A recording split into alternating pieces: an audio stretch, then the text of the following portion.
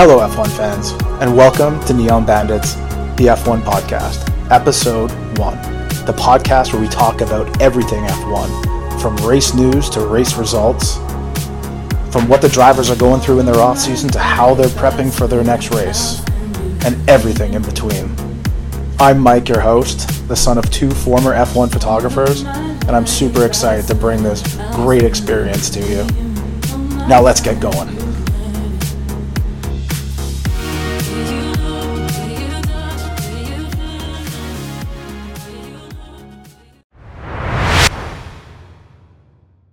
Now, we've just finished winter testing where we saw a lot of interesting things. We saw Haas pretty much not do a whole lot. We saw Mercedes come with a very different looking car from what they've had the last couple of years. And then we saw Red Bull come with a car that looked a lot like a Mercedes car, or at least took a lot of elements from the Mercedes car. So it was a really interesting preseason testing this year. It's hard to take a lot out of it. Again, we are talking about simply just 3 days of testing where the drivers split the time on one track under, I guess you could say there's some different conditions from running, during the day to during the night. And of course, as more rubber goes down onto the track, things kind of ramp up a little bit, but it doesn't really signify how things are going to go for the whole season. One thing to keep in mind as well is that the Bahrain International Circuit does not have a whole lot of fast corners, high-speed corners. That was something noted with the Aston Martin team, where they had some pretty good results, but struggled last year in high-speed corners, and that wasn't really tested at Bahrain. So, to be honest, what I would love to see is an expanded preseason testing, similar to training camps in almost every other sport in the world, right? You think of football, you think of hockey, basketball. I mean, the more ridiculous one is Major League Baseball, where the season's 162 games. They have 6 or 8 weeks of spring training.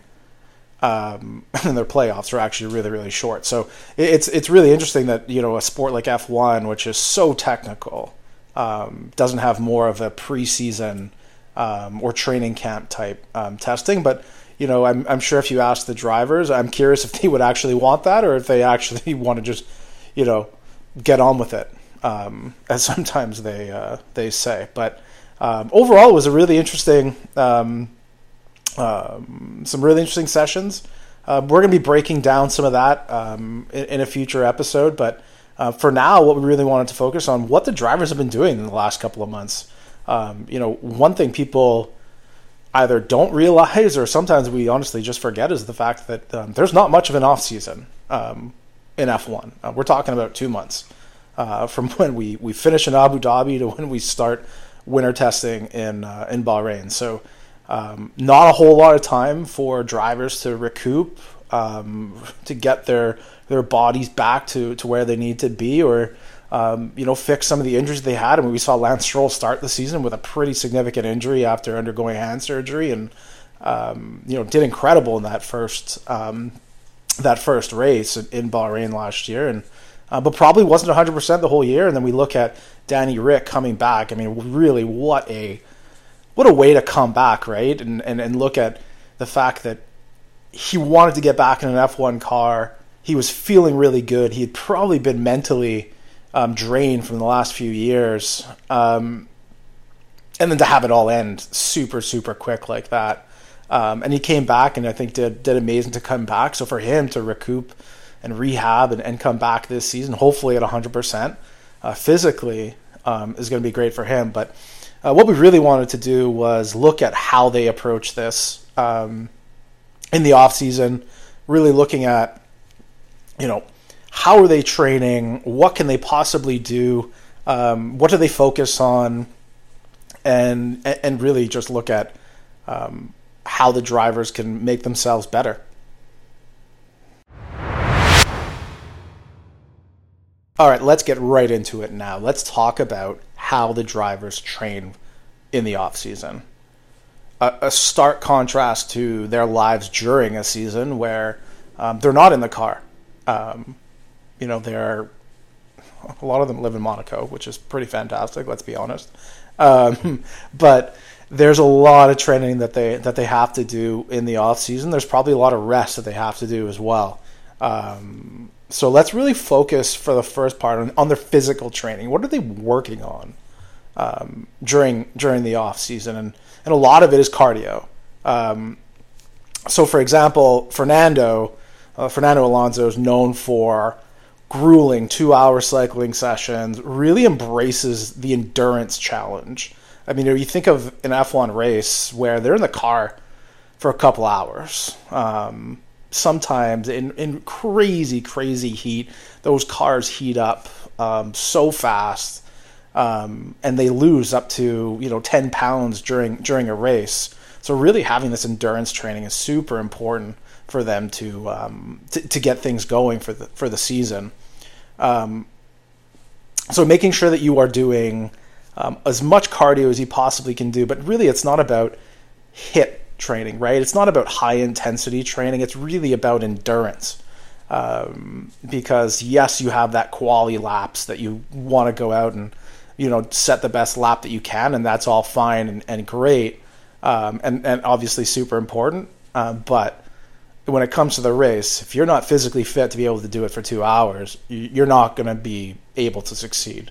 So physically fit will lead to you being mentally fit as well. So Fernando, he really does these super long races in terms of, I guess they're not races, but cycling adventures that he does. Sometimes he's going through Spain, really through the hills of Spain to really push that elevation up, and making sure that he's improving his cardiovascular health, even at his age, right? Like, he's been doing this for 20 years in F1, and the fact that he's still pushing himself in the offseason really is a testament to what he does. So super cool to see him doing that. Now, strength training. Now, a little bit different to obviously what a hockey player would be doing or a football player. But imagine lifting a weight with your head. That's what it feels like driving an F1 car with the G-forces. Drivers like Lewis focus super heavily on the weighted helmets. So spending up to 30 minutes a day to ensure just they can withstand the forces lap after lap. One thing that you will always hear F1 drivers talk about is if any one of us gets into an F1 car, one of the first things that you notice is you can't keep your head up. Your head will go forwards, it'll go sideways. It is incredibly hard on the G-forces, and something that we really don't experience in our day-to-day lives. Reflexes and coordination, another super important aspect of the training that they do. Danny Rick, and probably does this with a massive smile on his face, is really looking at the Baddock board, a light system designed to improve hand-eye coordination. So picture him tapping lights as they flash, mimicking the rapid decisions that you're going to have to be making at up to 200 miles an hour. So it's not just about the strength in terms of like neck muscles or the cardio. It's also just about those reflexes, because you have to make, when we talk about making decisions, a split-second decision, they really are making split-second decisions over and over and over and over again. We talk about, what they have to do in the car. Logan Sargent was on with Sky Sports F1 during preseason testing, was actually talking about how many times he actually has to adjust his brakes on the steering wheel in a lap. And he was talking 5-6 times. He's adjusting the brake differential on his car. We will get into what that actually means, because holy shit, I think there's a lot of people that probably don't know what that means. F1 cars are basically rocket ships now. So to be able to make those split-second decisions and then remember to change it back to where it was before is pretty incredible. And that's what Danny Rick focuses a lot on with his training around the reflexes and coordination. All right, now let's talk a little bit about mental preparation. Now, we were previously just talking about reflexes, and there's definitely a lot of mental preparation that goes into that. But visualization and psychological training is something that A lot of drivers do. Some drivers do it more than ever, or more than others, I should say. But Lewis, for example, he will sit in a dark room, in a quiet room, eyes closed, picturing every turn of Monaco, for example, feeling every brake point, every acceleration point, really essentially driving the track outside of the car with his eyes closed. I don't know if he could actually drive the car with his eyes closed. If there's anybody that could, it's probably Lewis. But this mental visualization is crucial as physical training. A technique that even Nico Rosberg, for example, said that was a huge aspect of him winning the 2016 World Championship was because he increased a lot of that mental visualization where he knew exactly what was coming. So he is then really going through the motions within the car because he was so mentally prepared for what was coming. Nothing was a surprise. And then when he did have things that were a surprise, he was so focused and being able to make those split-second decisions because he had been mentally prepped for what was actually going to happen. Obviously, simulator work, incredibly important. I mean, if we look at a guy like Max, Max does simulator work for fun. He's a different animal. He really, really is. He enjoys racing so much. I mean, he's been pretty vocal about the fact that he wants to experience other series of racing as well, and he can't get enough of it. Lando also loves the simulator, so he loves to be, in the sim racing. Transitions a lot of this passion into off-season preparation, spending hours in the McLaren simulator.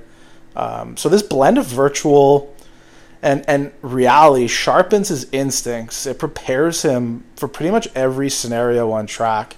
I'm assuming there's a lot of similarities between how pilots do simulator work. We think of fighter pilots doing simulator work and F1 drivers doing simulator work, really to experience everything that you possibly could so you're ready for what may be thrown at you. And very rarely then are you thrown with something that you've never done before. That doesn't mean that they're going to be perfect every time, obviously, but at least you've done it. I think in life, anytime we experience something for the first time that we've never done, that might be really hard. It's tough, right? And this way, if you train yourself in anything that you do in life, and we're taking this now into everybody's life, and that's what the Neon Bandits podcast, what we want to do, I want to be able to bring these things to you, and how you can relate them to your own life is go through those simulations in your own life. It doesn't matter what it is. It could be you prepping for your own sporting event. It could be you prepping for a big presentation at work. There's a lot of simulators. See what's happening there? A lot of similarities between doing simulator work as an F1 driver into you mentally preparing for what you're going to have to do in your life. Now let's talk a little bit about nutrition and recovery. Now, we're going to talk a little bit differently here. Although we're going to relate this to off-season training, there's a lot of this that's really focused on in-season. I think it was Lando talking about how, in the off season, sometimes he loves to lie in bed and eat junk food. I think any of us have been through a lot of, a grueling time in our life or a big moment, or anything like that when things kind of calm down.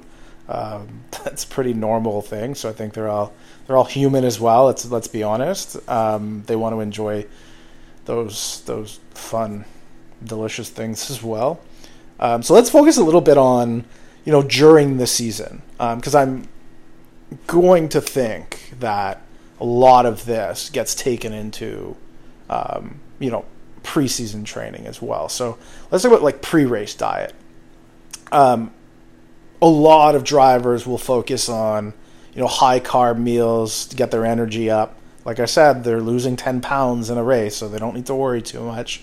This could include pasta, rice, making sure they're having the lean proteins support their muscle repair and recovery. I mean, your body takes a beating in this car. Anybody that's actually just done their own track days or even karting for that matter. But if you've taken, for example, your Porsche 911 out to your local racetrack when they offer track days, and you're out there for a 30-minute stint and you do a few of them, you're going to feel it. You're going to sweat. You are going to be physically tired. So it's important to make sure that your pre-race diet is there, even at an amateur level. And of course, in this podcast, we're going to get into some of those things at later episodes and really talk to how you can get involved in motorsports. Hydration is obviously crucial, with drivers consuming a lot of electrolyte drinks to maintain hydration levels. But you have to hydrate before as well because of how much you're sweating. Yes, there's water in the car, but it's not refreshing. Normally, these water tanks are actually located behind the driver's seat, which is closer to the engine. And anyways, anything in that car is getting hot, hot, hot. So they're essentially drinking tea water, very warm water, pretty close. It starts off sometimes as ice, and 10 minutes into a race, it's already hot. So really important for the drivers to stay hydrated before the race. As I mentioned, during the race, yes, there's things that they can drink, but it's pretty warm, not refreshing.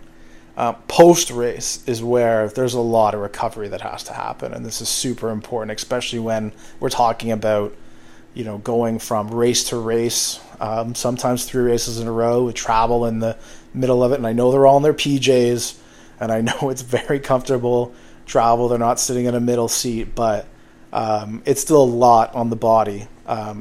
So really, post-race recovery diet shifts a lot towards protein-heavy meals to really help with the recovery, alongside antioxidants from fruits and veggies, to make sure that your body's not becoming stressed either.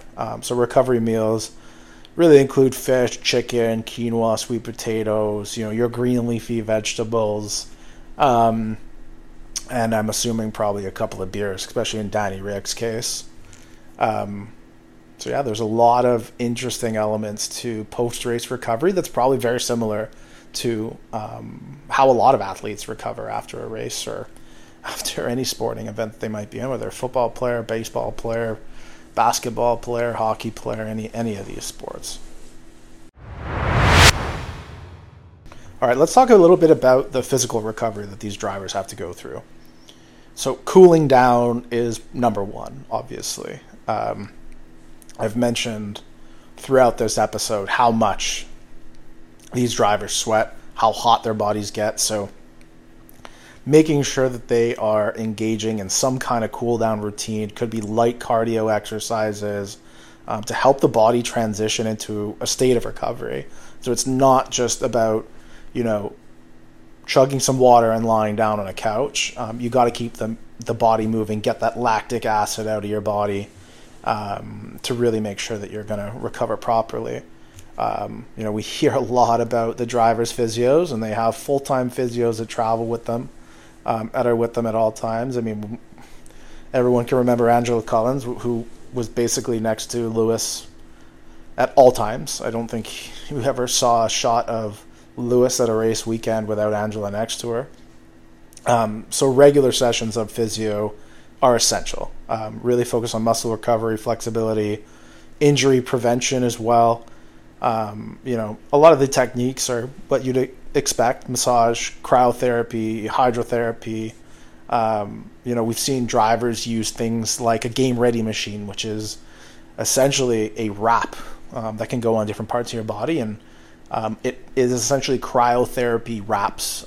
So this machine pumps ice water through and compresses in different areas and really helps the drivers recover a lot faster without the need to be in a cryo tank or anything like that. Rest. Again, pretty self-explanatory here. Drivers need to sleep. Your body recovers while you're sleeping, and sleep is crucial to any driver's recovery, with an emphasis on really 8 to 10 hours of uninterrupted sleep to aid in that mental recovery. Let's talk a little bit about mental recovery then. We're not going to go too much into it. We talked a little bit about mental prep, but let's talk a little bit mental recovery. So meditation and mindfulness, we think of how intense these races get, the adrenaline that's pumping, the highs and lows, right? I mean, you can start a race in pole and finish in 10th. You could be involved in a big crash, and that's going to shock your body as well. And you really have to come down from these races.